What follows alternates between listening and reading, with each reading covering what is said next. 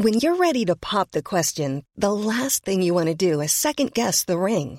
At BlueNile.com, you can design a one-of-a-kind ring with the ease and convenience of shopping online. Choose your diamond and setting. When you find the one, you'll get it delivered right to your door. Go to BlueNile.com and use promo code LISTEN to get $50 off your purchase of $500 or more. That's code LISTEN at BlueNile.com for $50 off your purchase. BlueNile.com, code LISTEN.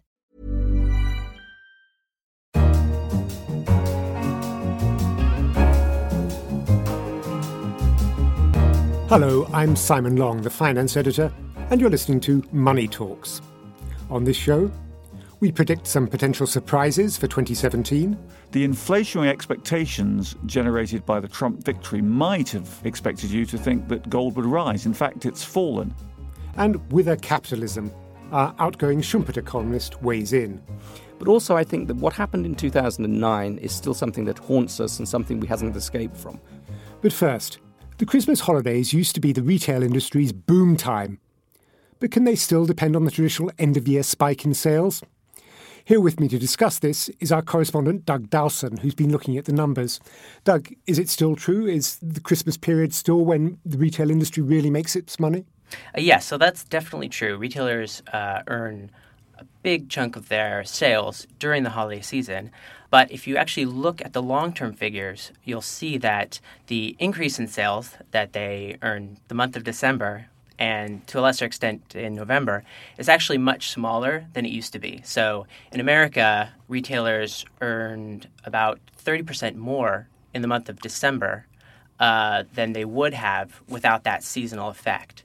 And in 2015, that figure had declined from 30% to about 20%. So what's going on? Are we losing the Christmas spirit? Are children getting fewer presents?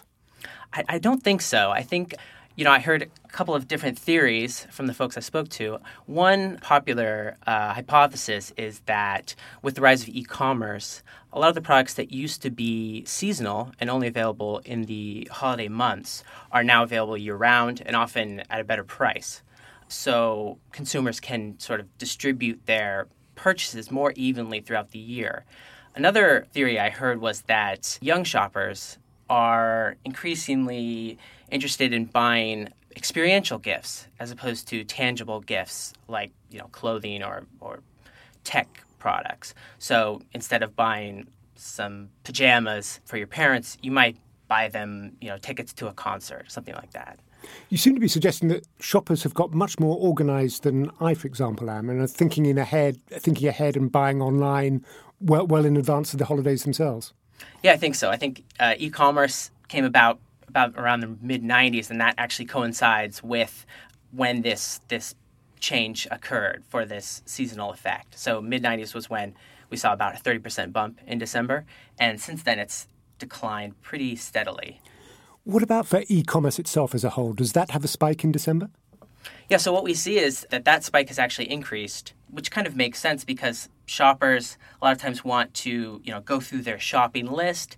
A lot of times these products are fairly easy to find. They're not unique. They're sort of commoditized products. And online retailers are very helpful for these kind of shopping. And another thing that's helpful for lazy shoppers like me are gift cards, book tokens, and so on. Do they have an impact in this? Yeah, so that's actually one of the main reasons, I think, why this decline in seasonal sales is happening. So, when you buy a gift card, the retailer doesn't actually earn that money. It doesn't actually get recorded as sales when you purchase it. It only gets recorded as sales when it's actually redeemed by the receiver. So if you receive a gift card and you don't use it until January or February or even later, those sales aren't going to be recorded when they were actually purchased, but later on in the year. Doug Dowson, thank you. What do you think? Is Christmas cheer on the decline? Or are shoppers learning to play retailers at their own game? Let us know. You can contact us on Twitter at Economist Radio, or you can always send an email to radio@economist.com. Next, 2016 was a year of dramatic ups and downs in the financial world. In our Christmas edition, we look ahead to a new year, which will see a Trump presidency and pivotal elections in France and Germany.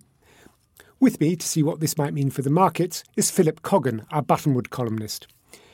Phil, as the year is ending, we're seeing a surge in American equities, markets looking generally healthy and optimistic. What might surprise us in the coming year? Well, surprises always come when the consensus is disappointed. So, as you say, since the presidential election, markets have decided that a Trump presidency will mean a big fiscal stimulus, a recovery in the US economy, and therefore a little bit higher inflation. And so they've piled into equities and out of government bonds. So we've seen share prices go up and bond yields go up as well. So if we're looking forward to 2017, we have to say the biggest surprise will be if all that good news is priced in and the markets are disappointed. And history suggests that a fiscal stimulus takes time to work on the economy.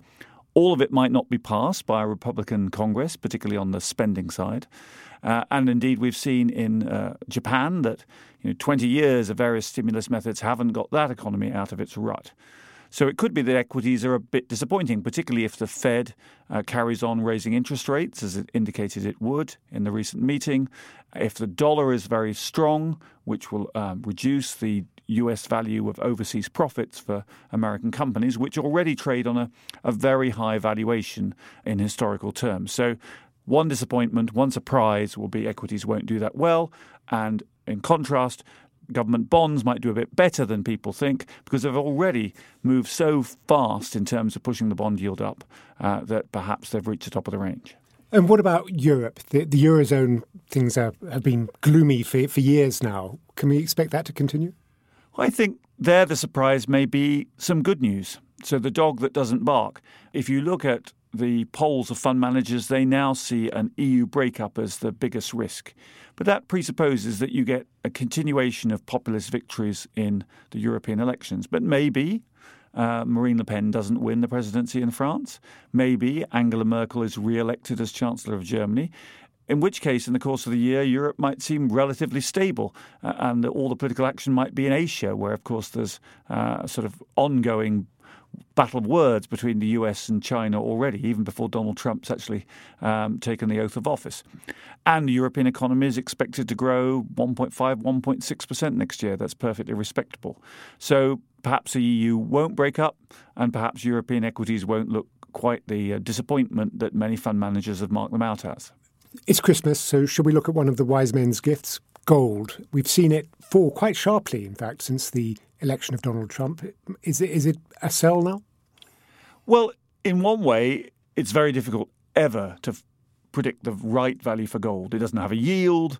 It's bought often by people who have quite sort of unorthodox views, who like to use it as a sort of survivalist guide. And it had this huge rally in the 2000s, which took it all the way up to $1,800, $1,900 an ounce, since when it's fallen. Now, the inflationary expectations generated by the Trump victory might have expected you to think that gold would rise. In fact, it's fallen. And it's fallen, I think, because it's seen as a straight alternative to the dollar. If the dollar is up, then gold goes down. But if you go back to the idea that we will have political risk in 2017, that we will have regular Twitter spats between Donald Trump and China or any other nation that annoys him, or if they, for example, try to undo the Iran deal and that gives another upward twist to Middle East tensions, then those are the kind of conditions that gold does quite well. So while we don't make any investment recommendations, it would be surprising if in the course of 2017 gold doesn't have the odd moment where it does quite well when we are worried about what the geopolitical outlook will be. Philip Coggan, thank you very much. That was Philip Coggan, our Buttonwood columnist. If you're interested in hearing more predictions and prophecies for the 12 months to come, don't miss our World in 2017 specials, coming out every Thursday between now and the new year. Finally now, in 2009 we launched a business column named after the Austrian economist Joseph Schumpeter. In our Christmas edition, Schumpeter's outgoing author takes on the ghosts of capitalism past, present and future. Adrian Wooldridge, that author, is with me now.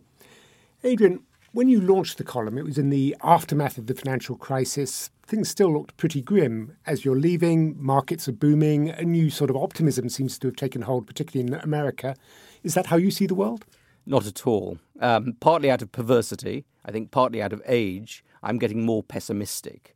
And I do think that things are not as happy as you think. Yes, it's true that the American stock market is booming. Yes, it's true that the Fed has now raised interest rates because the economy is beginning to grow. But there are lots of very dismal signs on the horizon. We have just elected in Donald Trump, a man who is very much out of the norm in terms of presidential politicians. Britain has voted for Brexit. There is a tide of populism washing across the world, which I think is bad for the economy. But also I think that what happened in 2009 is still something that haunts us and something we hasn't escaped from. One of the reasons I was relatively optimistic in 2009 was I thought it was such a shock to the system that we'd do various things that would repair the system. I don't think we've done that. I don't think we've seriously addressed the problem of inequality. I don't think we've seriously addressed the problem of the fragility of the financial sector. We've done a bit, but we haven't created enough capital buffers. So I think we could easily have another crisis. But underneath it all, I think we have a problem with the decline in the rate of growth of productivity, which has been around since the late 1970s, has been getting worse. And I think underneath that, underneath what's happening now with the euphoria on the markets, is a slowdown in productivity growth, disappointing productivity growth, which really means that politics and society is about people competing for fixed resources. And as long as people are competing for fixed resources, the politics of animosity is going to be at the forefront. In your final column, you make the point that the master, as you call him, Schumpeter himself, later in life got very gloomy himself. Was he gloomy about the same sorts of things? Well, Schumpeter was gloomy about the possibility of capitalism surviving. He says in his great book, Capitalism, Socialism and Democracy, which was published in 1942, that he doesn't think that capitalism can survive. He thinks it's becoming too bureaucratic. He thinks that government is becoming too big. He thinks that the spirit of entrepreneurial recreation, of creative destruction, is being killed and that society would be replaced by socialism. Now, I think it'd be wrong to think that we'll get socialism. Socialism has been tried in the Soviet Union and has failed. Capitalism is roaring ahead in the emerging world. But I think in the rich world, the problems that Schumpeter saw are still here. And they are the decline in the rate of creative destruction, the fact that big companies are getting bigger, stodgier, more bureaucratic, while small companies are not being started. And the fact that productivity is so disappointing. All of those things are haunting us. So I think that the book, published in 1942, is an amazing statement about what's wrong with capitalism today. Isn't there a bit of circularity there? You say that the root of the problem is the lack of growth in productivity, but on the other hand, productivity is not growing because companies are getting bigger. Sometimes big companies can actually be great generators of economic growth, but what you get is that big companies become in cahoots with big government and big regulation. So Google is a great company, I think. Amazon is certainly a great company, and they're driving a lot of productivity growth. But in the economy as a whole, I think that growth is slowing down because government is too big, regulation is too big, and also because of extraneous factors such as the aging of the population. So I think there are signs of hope in the tech sector, but I think the negative signs, the signs weighing against that, are appalling. And because we've got this increasing stagnation, we've got populism. And what you tend to get with populism is that populism tries to address the problems of stagnation, tries to address the problems of people's frustrations. And in the short term, it can succeed. I think that, Trump may have a certain amount of success with his infrastructure projects. It may even be the case that we get a certain amount of short-term success by withdrawing from the euro and cutting from the European Union and cutting corporate taxes and things like that. But they tend to be like short-term gains. And because you create an environment of uncertainty and confusion, business tends not to invest in the long term. So I can see a future in which we get some spurts of growth followed by collapses. So you see the Brexit vote and the election of Donald Trump not as the climax of some trend, but as a way just as the beginning of a trend towards more populism in more places? Absolutely. The optimistic position is that this is the end of something, and it's the end of the Great Recession that started in 2008, and that we're beginning to lift ourselves out of that. I don't think that's the case because I'm not seeing any change in the underlying productivity numbers. So I think it's the beginning of a long process, and we could have Marine Le Pen winning in France next year, in which case the European Union is very much in the oxygen tent. We have Merkel obviously visibly weakened by the what happened in the Christmas market. We're going to have a series of problems, and the underlying thing is that politics when it's about growth, when productivity is growing up, when there's more stuff to distribute to people, when it's no longer a zero-sum game, is essentially an optimistic business. And that's what it was under Tony Blair and Gordon Brown and under Bill Clinton. What it is when you have a stagnant economy is a world in which people are competing for fixed resources. That's a pessimistic business. It's a zero-sum game, and it tends to set interest group against interest group. And what we have done in the last decade and a half is to inject a huge number of immigrants, unassimilated immigrants, into the population.